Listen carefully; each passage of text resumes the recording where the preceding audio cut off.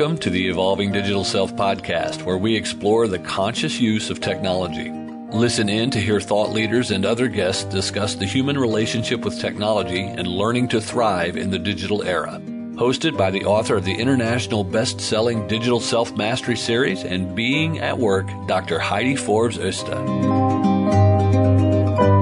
Welcome back to the Evolving Digital Self podcast. I'm so excited to introduce to you Sharon Lynn Wyeth, who is the creator of Namology. This is the coolest science of really understanding what's behind a name. Welcome, Sharon. So nice to be here with you, Heidi. Thank you for inviting me. So tell us, what is behind a name? What is Namology? Namology is the study of the placement of the letters in a name. So I've matched the vibration of the letters with the action that it goes with. So depending on where a letter is or the letter combinations, I can tell you what the belief or the action is that corresponds with it in the personality. That is so cool. So how would you apply this type of science, or is it even a science? Well, it is according to the trademark, our government trademark office, because I tried to trademark just Namology. And they told me I couldn't trademark a common word, N-A-M-E, so I spell it in the Latin spelling N-E-I-M-ology. And then they said, this is a science. You have to trademark it as Namology science or we won't approve it. So they're the ones that determined it was a science. Fabulous. How would you apply this type of work? What type of clients do you work with, and how do you put it into practice beyond just sort of party tricks? Which, of course, would be really fun. It's used the same way that the Myers-Briggs and the Enneagram and other personality types are used. For HR departments, they give me a job description and a list of names, and I say who has it in their names that they could do that job and which ones would get along better with the team that they already have there. So we eliminate a lot of people that they don't have to interview, and then I rank the others and say this is what you need to find out, or this is what it looks like they're missing. And so we save companies a lot of money that way. I work with lawyers when they're getting ready to present cases in front of judges. What does the client need to hear so that they know that you're working on their behalf and so that they will pay you, even if you lose the case? And what does the judge need to hear so that you're pinging the judge with their own belief system so the judge is more likely to rule on your behalf? Oh, and picking juries also. That's really fun. And then I work with a lot of individuals on how do you get along better with, with your family members and with their business people and with friends? If there's a rough spot, how do you figure that out? It just makes relationships so much easier and better because you really have an understanding. And then the other thing I do is I help people create names for businesses, for products, and when an individual wants to have a new name. Very cool. I have a client for you. I just had a conversation with someone last night, and she's been married for 20 some odd years and is now getting divorced. And she's like, I never liked my married name, but now I need to pick a new one. And I have no idea where to start. So should be a good one for you. With different people, I literally have them write down what are 10 things that you want in the people, qualities and characteristics that you would like in the people you're going to pull to you. Okay. And then we go from there because the last name is what you draw to you, where the first and the middle name is what you have and what you're learning. So if you want to be in your environment, what do you want? Then you do that through creating of your last name. Okay. And I use technology to help me with that. Yes. So now we're moving from my two favorite topics, of course, behavior science and technology. So let's move into the technology, because clearly there's a lot of algorithms and things behind that can help you process when people give you big lists of names. So what kind of technology do you use for that? Well, I use very simple technology. One is a name app that I designed called Name Meanings, and it just does the first name. So for 99 cents, you can go online and get your first name done. Okay. Or if you just want to test it, I only have the first vowel of the first name. So there's only 6 responses that people can get, but it shows you how much is just in that one letter. Okay. And then I go online and I have copied and pasted from so many different websites, a whole algorithm of all the names that would start with a particular letter and then have the next letter. And so I can keep matching, and then which ones can match that will go into commonly used last names or last names that are already in the database of our government. So it's not like you're creating something from scratch and nobody's ever heard of it, but it would fit you in with a group and how popular that name is. Because some people want a unique name and other people want a fairly common one that everybody can pronounce.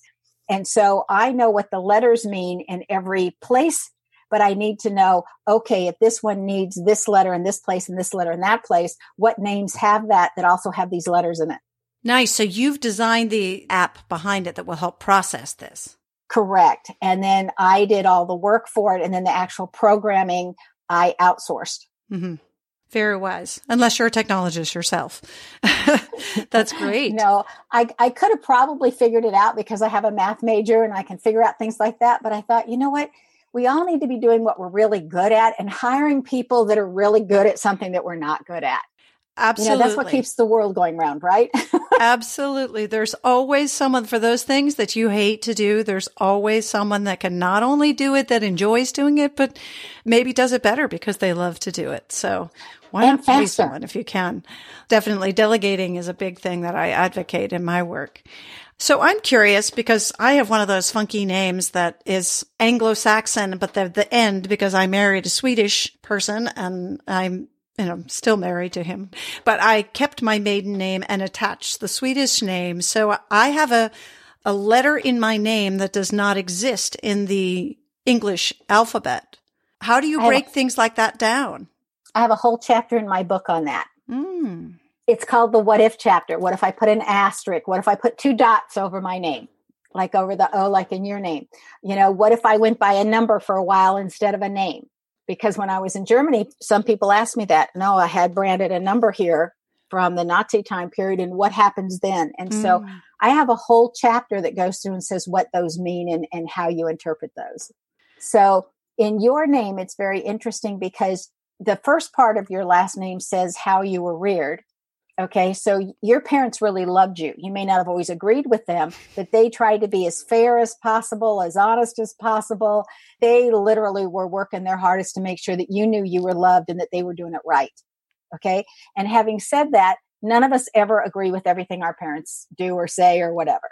But your parents, when I'm looking at that part of your last name, loved you dearly and did the very best they knew how to do. They consciously did it, and they were basically very generous people and very good people. And they wanted you to keep learning. That was something that they really would have pushed. You got to keep learning. You don't get to stop just because you get out of school. Okay. And so then when you attached your married last name to it, you literally said, I am now going to look at things from a different point of view. Instead of being a national point of view, I've got to expand my vision to a worldly point of view. And now I need to take on more of that generosity role, even though it's innate to you. And it's natural to you. It's like you needed to expand and include more people in your generosity and who you were affecting and how you were helping. So that last name brought a huge expansion to you and also an elevation. You needed to up your game. Very cool. Well, my husband will be happy to hear that. He was just saying to me, he's like, you're always just welcoming everybody in. And we have all these people streaming through the house. And I'm like, I can't help it. I just, I love the spontaneous guests that we met years ago while we were traveling in Thailand or whatever. Like, those are my favorite kind of visitors. Well, you can blame it on his last name that he so generously gave to you, right? That explains everything. That's quite funny. So what's your favorite kind of client to work with where you see the biggest shift? One who's in the midst of a lot of changes in their life and they need direction because the name indicates what years and what ages we're focused on what. And the name indicates what we're here to share with everybody else and what we're here to learn from other people. So when you can say, oh, look, at this age, we did this. And at this age, you did this. And then at this age, and oh, look, you're in a year of change and you're not going to have it figured out, until the end of this year or till your next birthday. And so trying to make decisions that keep changing is normal. And then the person has to say, oh, I'm not all screwed up. This is what I had planned, Well, or you look at the name and you say, oh, one of the things you came to learn how to do is deal with clutter, and this is why you have clutter. And then they stop judging themselves. And then they don't need as much clutter because they understand its purpose. So when you're looking at the name and you say, oh, look, your name indicates you do it this way, and you explain the why and the behavior science behind it and what the goal is and what it was supposed to mean to help them, then they can let go of a lot of self-judgment. And I find from the people that have read the book that then want to learn it further and are working in my seminars, they all say by the time we know this, we've stopped judging everybody because we can see in everybody's name that, hey, they got this great stuff to share. And like Einstein said, that everybody's a genius. You can see it in the name. This is where their genius lies. And then you see everybody struggling with something. Yeah. You know, and so you level the playing field. Nobody's on a pedestal and nobody's in the trash can. You know, and so it's really nice because judgment goes out the door and it encourages compassion and empathy because you get the person at a really deep level very quickly. That sounds so amazing. And you get all that from a name. Mm-hmm. So what brought you into this space of namology and really understanding what's behind a name? Is this something that was sort of your special gift from youth, or did you sort of stumble into this in a funny way? Well, in my 7th year of teaching, when I started making the seating chart for my 150 students in 5 classes of 30 each, you know, you just randomly put down the name someplace because you want to make sure you have a seating chart to let the kids know you're going to be the one in charge, and you definitely don't want them sitting how they would seat themselves. So I was doing that. And when I started in my 4th classroom, all of a sudden I realized, hey, I'm doing the same thing with my head that I normally do when I know the kids. Like, I don't want Joshua and Julie next to each other because together they're going to be clowns, but separated they're fine. And Stephanie's going to be stubborn and never want her seat changed. And Derek's going to need extra help. So put them up close. And I mean, I was thinking this, and then I thought, wait a minute, what am I doing? I do this when I know the kids and all I have is names. So curiosity got the best. And I went back and I said, I'm going to write down my impression of everybody based on their name. And I'm going to put it away for 3 months until winter break because I want to get to know the kids for who they are. And when I read it at winter break, I was amazed at its accuracy. So I said, okay, my mathematical trained brain, because I have a bachelor's in math and then I earned a master's degree. I said, I am so good at patterns. My brain has picked up some kind of a pattern. How do I make what's unconscious conscious? And that took me 15 years. And then I went and tested it in 72 countries and 49 of our states for 3 years. I took time off from work and went and did that when I thought I had it all down. And I thought, certainly if I've got an error or I've really messed up, then somebody's going to correct me. And they didn't. And when I was giving talks in all these different places, when somebody asked me a question that didn't fit into something nice patterned like that I could easily explain, I would literally stop what I was saying and say, wait a minute, I got to write that one down. And later on, that became my what if chapter. Well, what if this happens? Or what if that happens? The chapters are literally called What If. I love and it that. answers all those miscellaneous questions. I love that. I used to have those sort of a what if philosophy, or rather not having what ifs. I was sort of determined through up until I was about 30 to never have a what if. So it was like, if there was something that I was curious about and wanted to pursue, even to like this little degree of like, well, what if I tried that? I would just do it. And because I was determined to not get to, and like now, I mean, I'm 50, that's nothing, but like, you know, to 80 and look back and go, what if I'd done that? Or what if I'd done So I think, you know, what if can have so many different connotations of the sort of what if and sort of questioning all of the exceptions to the rule. But what I try to teach in my work is that the anomaly is the norm. And really there's more what ifs than there are standards. Even when there's patterns, there's things that are breaking the patterns. Isn't that true? Yes, there are. And that's known as the chaos theory in math. But we won't get really technical. And when you're learning namology science, there is no math involved other than addition when you're figuring out what year you're focusing on what. And other than that, there is no math. It's just letters and what that letter means. I don't want to scare anybody thinking, oh man, I can't do that because there's too much math involved. There's none. Yeah. You know, unless you're looking at timing. Well, and yet just the technology of how you put together a name. So when you're suggesting company names, like what would that process be like when somebody goes through that with you to sort of uncover their perfect? On their end, it's very long on my end. There's a lot of work that goes on behind the scenes. It starts with me saying, what 10 qualities do you want known about your business the minute they look at your name? People are going to pick it up subconsciously because I think subconsciously we all react to different names. Okay. So we all have it in us. I just made it conscious. Okay. So I'm looking at what do you want your name to say? What are the 10 best qualities? Then you have to give me a nice description of your company. Okay. And I want the description in 100 words or less. I want it really thought out. Here's what my company's about. Here's what I want people to know about me. And then what kind of clients? What are 10 qualities that you want in your customers or your clients? And then I take all of that information, and it takes me hours. I ask the client to give me in 100 words or less what their company is about. Then I say, what's 10 adjectives that you want people to know about your company right away? Like mine would be integrity, honesty, hard work. I mean, I would start my list something like that.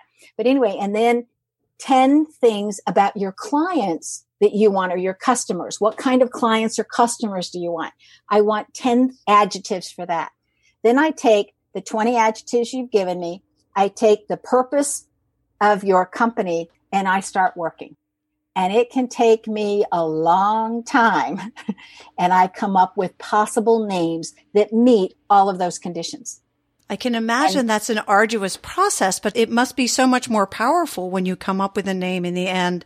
I just came back from a meeting with some fellow people that do book strategy for clients. And a lot of doctoral students come up to me and say, how did you do it? You published your dissertation and then you did a book and you did it all in a short period of time.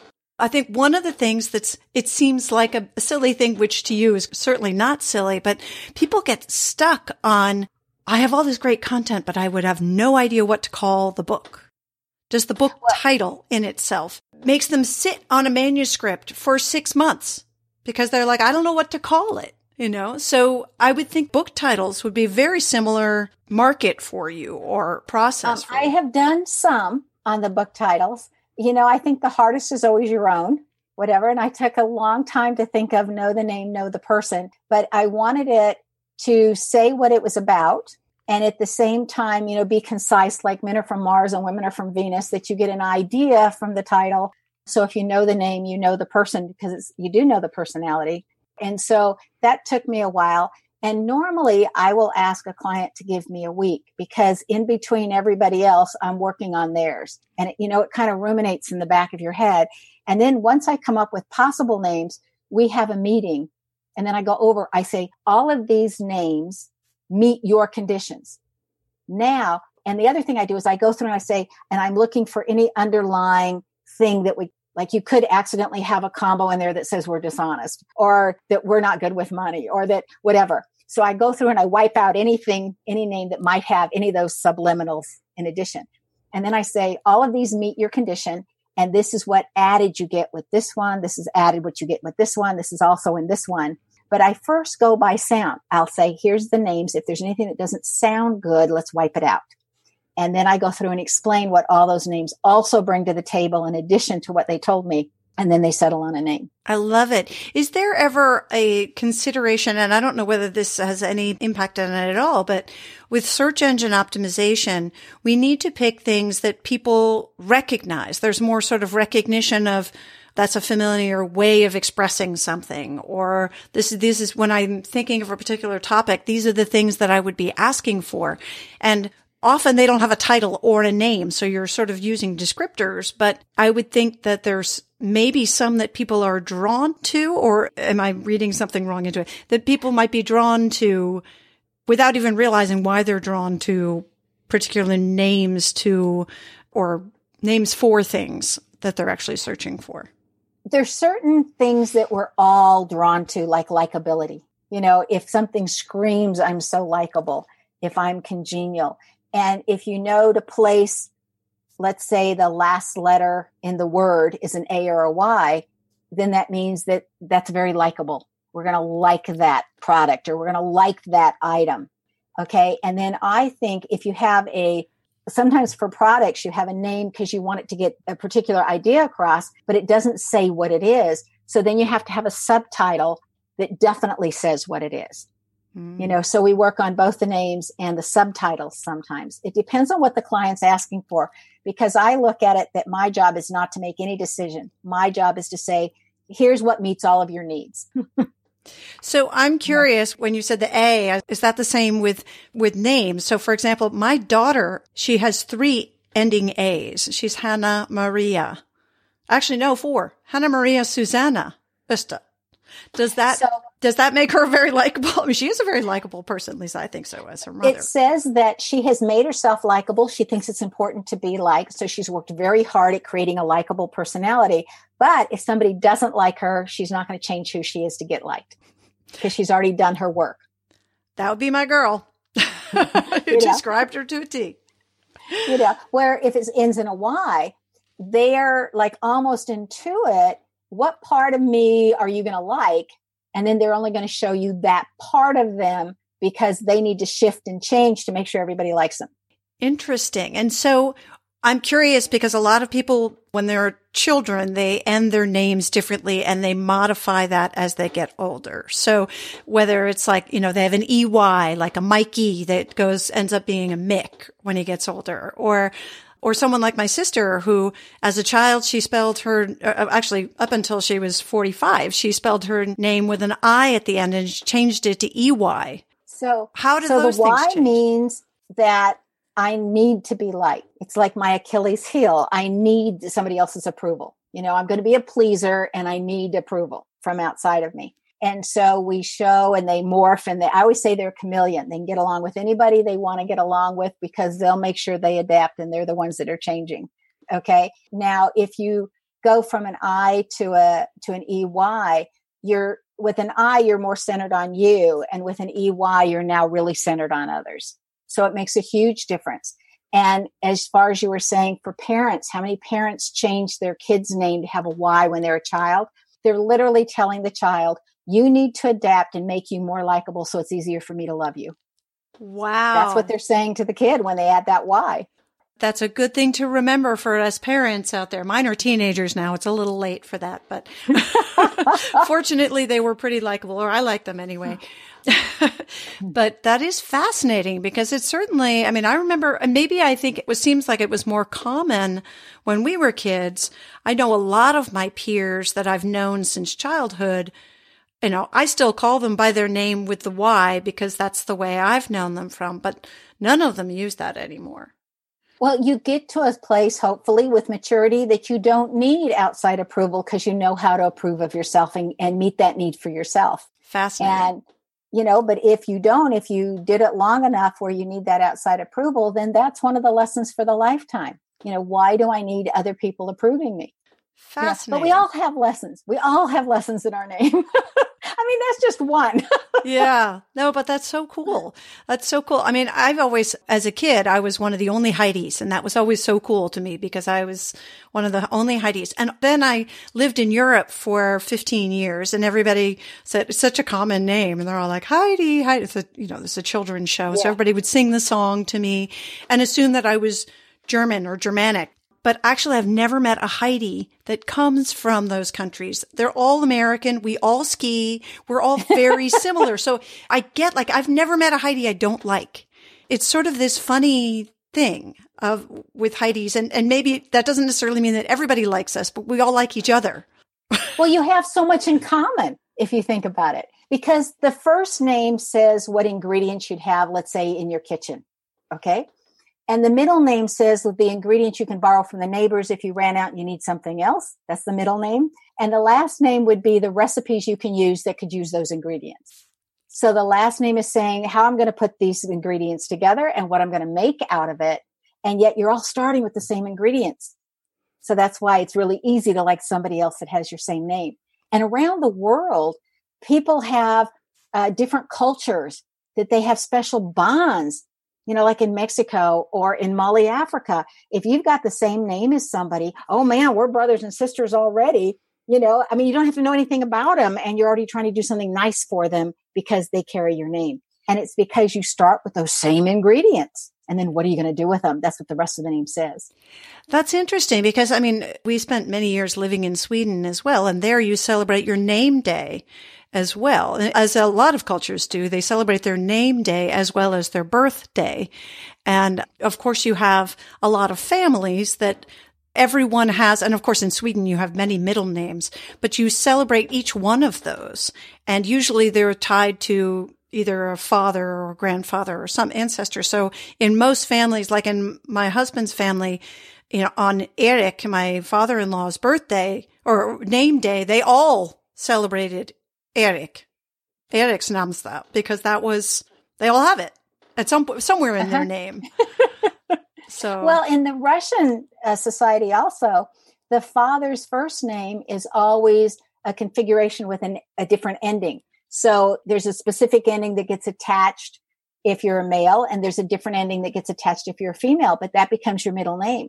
So you're carrying your father's name as your middle name. And with name days and everything, there's different naming ceremonies all around the world. Like in India, a lot of the Hindus follow the tradition that you don't name the child until the 12th day, because the first 11 days, they think you're very vulnerable to sickness, illness, whatever, and they want to make sure you're sticking around. So they're not going to give you a name until you get to that 12th day, and they think you've got less vulnerability. And then in the Jewish religion, they don't name you normally until the 8th day if you're a male, or sometime within the first 2 weeks if you're a female. And then they have a big bringing out ceremony and present, this is the name and this is our child.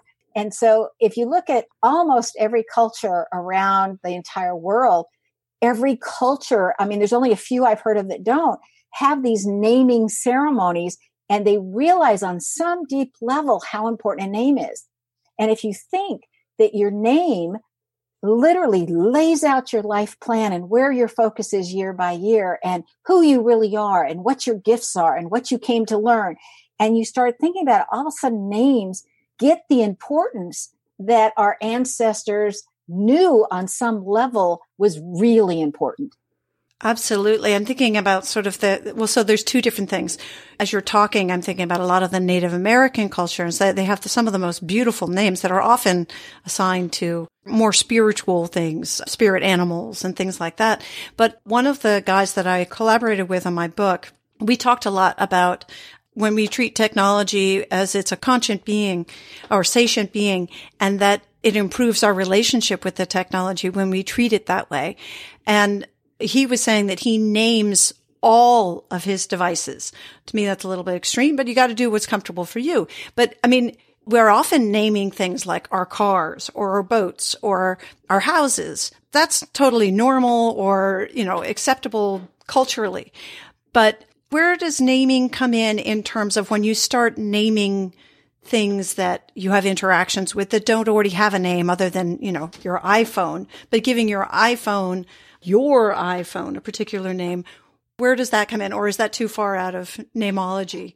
It isn't. It's what we expect and what we put on those different objects. And think about it, when we name an animal that's a pet, that pet starts acting just like the qualities and the characteristics in that name. It's like we become our names. And there's a science out there called cymatics. It's cymatics.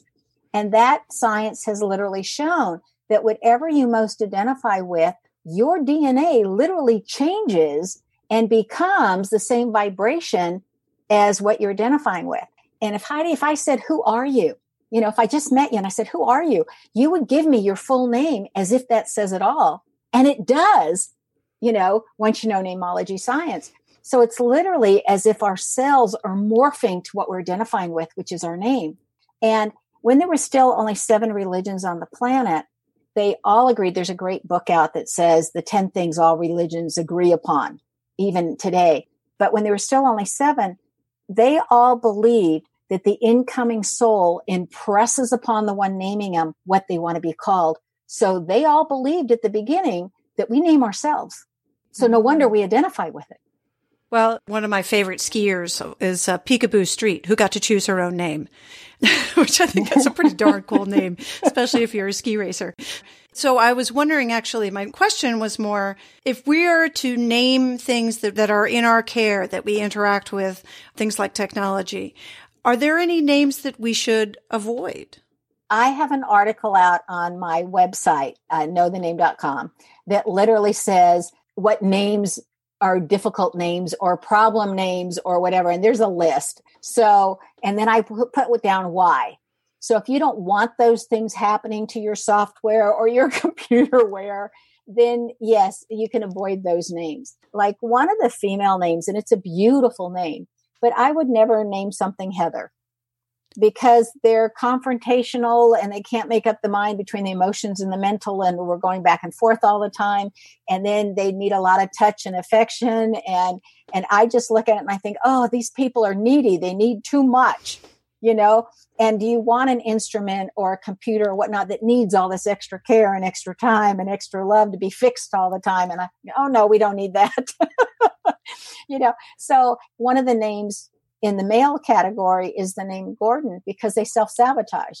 So do you want a machine or something that you're working with to tangle itself or get caught or not quite be programmed right or to have a glitch all the time?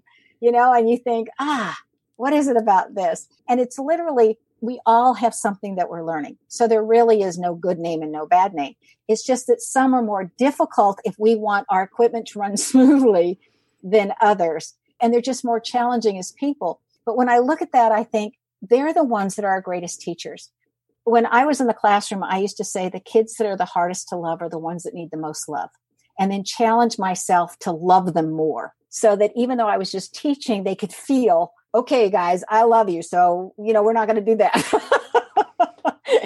You got to get this because I really care. But it's the ones that are the hardest. But I don't want my equipment, which all has nice, pleasant names. I don't want my equipment to give me problems because I'm in a hurry and I need them efficient. So I give them nice, short names that are very efficient names, like Anne. What about names like Siri? And I'm not going to say it because it'll set off the Amazon device that's sitting on my desk. But okay, let me tell you about that name on that Amazon device that's sitting on your desk. First of all, it's very likable because it ends in an A, which we've already talked about. Okay. But if you notice, it has a combination in it that says, I'm really good at my job. I have a lot of self-confidence. I can do anything. And it certainly can. Okay. And it says that it's a workhorse in the name. And it certainly is. Okay. And it says, though, it can also be lazy. Well, when you're not using it, it gets to be lazy, right? There's interesting combinations in that name. One is that because of the placement of where the X is, it says, we don't know whether you're going to mentally love us more or emotionally love us more. Okay. So we're going to be attaching to you in both capacities. So we literally have attachment in both mental and emotional worlds. Then it also says, and this is what I think is really key, is that it works out of illusion. There's a combination in there that says, I'm an illusion. I'm not real. I am absolutely this illusion. But why would you believe in me? Because I'm not real. I have based my whole existence on a fallacy. Okay. Then if you look at the name too, it has an EX in there. And what do we want to do with our X's? And what should we be doing with this piece of equipment? And there's a lot of people that feel that way, like, oh man, I don't ever want one of those. So there's a lot entangled in that name, and whoever named that device, subconsciously, consciously, whatever, really knew what they were doing, because it is a very likable device that people get attached to both mentally and emotionally, and it's all based on illusion. It's not real. It so lives up to its name. It certainly does. It's funny. We have several devices in the house that have it integrated in. And I've found that my kids, who are Gen Z, have actually gone around and unplugged them all because they're like, it's listening all the time. It is. And that's why I look at that EX in the middle going, do you want to have everything you're saying being recorded somewhere? Yeah. Or do you want it out of your house like other X's? I was looking at that name just today because somebody had called and said, I need to know about this name. What does it say? And I just kind of laughed because I said, oh, look, it's all right there. But it's very well named for what it is. Yeah. Yeah. So they must have used namology. Or subconsciously used namology or science. Subconsciously. Interesting. So have you ever met a name you didn't like? Oh, yes. Yeah.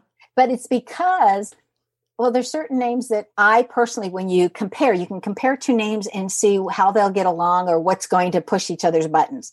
And so that's why it's so much fun when I'm getting to help somebody when they give me a name to compare with them, because I say, do you want to get along with them or not? Because here's the conflicts and this is what you need to do. And a lot of times it's such a simple change. It's like, don't use this vocabulary. It pushes their buttons. Say the same thing, but do it this way, So, but there are certain names that I have not met anybody with that name, even though I've met many people with the same name that I've liked. Hmm. I mean, I have some, but I think it's because when you compare that name with mine, you see this conflict. I was just going to say that. Is that sort of more of a personal thing rather than that particular name is a toxic name? Exactly. And that's why I don't like to say them on air, because I don't want everybody looking at them and saying, oh, you're a, Fair enough. We certainly don't, especially those, expectant mothers who are like set on, that's what I'm going to name my child. It's like, Yeah, exactly. And so, and if you think about it, if you think back, who gave you the most headaches and who gave you the most problems all the way through? And didn't every time you met one of those, they gave you a headache, or they were a challenge? Everybody has their own set of names where they go, I just don't like people with this name. It's so true. But I think most of us are completely unconscious of it. It's more like, another one of those. But you don't really, it's actually tied to the name. But maybe then, they just need to learn from you how to deal with that particular name. It's not necessarily that name is bad for them. It's that name is very challenging. It pushes all their buttons. And I always think that, again, the ones that are the hardest to get along with are the ones that we learn the most from. Absolutely. And that's why we have family. I'm totally saying that, but I love working with families. And to see them be able to converse easier with each other and get along better with each other, and to know why that one pushes your buttons or that one pushes your buttons, and how simple it is to change those. And sometimes there's a little stinker that says, I don't want to change that. I like pushing their buttons, and then how do we get rid of that button? Mm-hmm. I mean, so much sits in that name. Yeah. Yeah, no, absolutely. It's interesting. I was just having a conversation yesterday with someone about the love languages, and in a similar way, just sort of understanding your way of, your own love language, but also how the people that you interact with, what their love languages are, so that you can communicate better and sort of recognize when they are expressing their love, but also how they're receiving what you're giving. Sits in the first vowel of the first name. That's what tells you the love language. Oh, wow. So, like yours is an E, right? The first vowel, it's H-E-I, right? Yep. So you need touch. And when people are touching and affectionate with you, you understand that you're loved, right? Where actually, no. No? Well, it's usually in the first vowel of an E. Yeah. Well, maybe because it's E-I. I don't know, but I'm actually way off the charts on quality time. Yeah. But it's what do I want to call it? It's the attention. So you're going to be touched with words. They're sweet words, or you're going to be touched physically. It's not just physical. You've got 4 different planes. You've got a mental touch. You've got an emotional touch, right? You have a spiritual touch. You have a physical touch. Yeah. But it's the touching and the time and that they're paying attention. They're touching you somehow. Yeah. That's how it reads for an E. Okay. And so just to give you a contrast, because each vowel is different, my first vowel is an A. To me, it's none of that. None of that says, I love you. Like it would say to you, I love you. To me is, I've got this much of work to do. And if you're over here helping me with my work and taking your time to help me with my work, like let's say I got to empty the dishwasher and I got to load the laundry and I got to whatever, and you're over here helping me get that done faster, man, you love me. Because if not, you wouldn't be taking your time to do some of my chores. So you're an acts of service. Yes. Yeah, it's totally different. And all of us, according to our first vowel and our first name, interpret love differently. Mm-hmm. Okay. And so like if I'm with an E person, I have to learn that they want to be touched mentally, emotionally, physically, spiritually. They need to be touched somehow by me so that they know I really care. So I have to learn that modality to show them love in a way they know how to receive love. Mm-hmm. Where if it's not an A person and they're around me, they need to pitch in and help me get the work done. And that's how I look at, oh my God, this person loves me, or they wouldn't be doing that. I mean, it's how we receive or understand that we're loved. It's so different for all 6 of the first vowels. Yeah. Oh, it's fascinating. And then of course, so I know this is in your what if. So Swedish has 3 more vowels. Do you just count them as they are, but with the accents, and it's the accent is what's different? Or because I would think that gets, particularly nowadays, because we have such a melting pot, such a mixture of different foreign names. People like to pick names that are extremely hard to pronounce and but come from their native, their great grandfather's country or whatever. How do you handle things like that? Well, I look at it as 6 main vowels. And then like I have an accent mark on my O in my name. Okay. So even though the O is not the first vowel, the minute you put a something on top of it, it now acts, instead of acting like a middle letter, which is what it is, which is a different interpretation, it now acts like an additional first vowel. So the minute there's something else attached to it, it like moves up in status and importance. Interesting. And it's all in the What If chapter. Okay. Well, I can't wait to read it. So wait, we're getting close to the end of our time here, and I want to make sure that folks can find you and your book and everything else. So how do they find you, and what are your plans for getting your stuff out there? Okay, so the easiest way to find me is on knowthename.com, which is the first half of both book titles, because I have 2 books out there. That's the easiest way, or to write, and it's Nameology, spelled NEIMOLOGY @gmail.com. Or there's the contact page on Know the Name, or I have another website that's just 70 pages of information on names for all those people that kept saying, well, what if this and what if that? So I wrote a page and put it on Best Name Meanings, and there's a contact page on it. And so any of those ways is a good way. The best way is just to email me. It comes directly into staff, and if they can answer it, great. And if not, they shoot it over to me. And you have a radio show that's coming out. It's been out 1.5 years. It's called Know the Name, Know the Genius in You. It's aired on a regular station out of Canada. It's aired in 20 countries on regular stations and on the overseas military bases. It's exciting because I look at different professions, and we look at the person's name, and we do a short, quick thing on the name. And then we see how they're using those qualities and characteristics in their own struggles and how they've overcome them, and then what they're offering the world and why we've all benefited from that person doing what they're doing. And then at the tail end, I literally point out what letters, what combinations, where did we get that? So if people have that in their name, they now have new ideas on how they can use that same ability in their name. Oh, honey, you need to syndicate that and make it a podcast. I would love to listen to that. It goes into podcast. It does. The podcast name is KTN for Know the Name. And then it's my name that follows it, but Lynn is misspelled with an E on the end. Gotta love it. Yeah. Well, you know what? This has been such a treat and an honor to have you join me today on the Evolving Digital Self. We didn't talk so much about technology, but what you're doing is such an amazing technology in itself that I really enjoyed every little bit that you shared, and you're really a gift to the world and the work that you're doing. So just want to say thank you. Do you have any last words of wisdom you would like to share with our digital selfers? It's that, technology can be our slave, or we can be its master. And literally, if we do what we need to do and have time on the technology and don't let it drive us, that's when it's working on our best behalf. And it really is a time saver. And so I am so grateful for all the technology that allows us to communicate just as we are now. Amen to that. And thank you again for joining us today. For those of you who are joining us for the first time, don't forget to subscribe if you enjoyed the show so you don't miss any of the great new episodes coming up soon. And if you really liked our show, we would appreciate you taking some time to write us a review and share with your friends. Until next time, bye-bye for now. Thank you for joining us for the Evolving Digital Self. Be sure to subscribe on your favorite podcast app now so that you don't miss a single episode. While you're at it, please give us a rating and a review, and join the Digital Self-Mastery movement to create more conscious use of technology by sharing it and telling your friends. Want to see where you fit on the digital self spectrum and how it might be impacting your business and relationships? Get your free copy of Digital Self-Mastery today by clicking on the link in the show notes.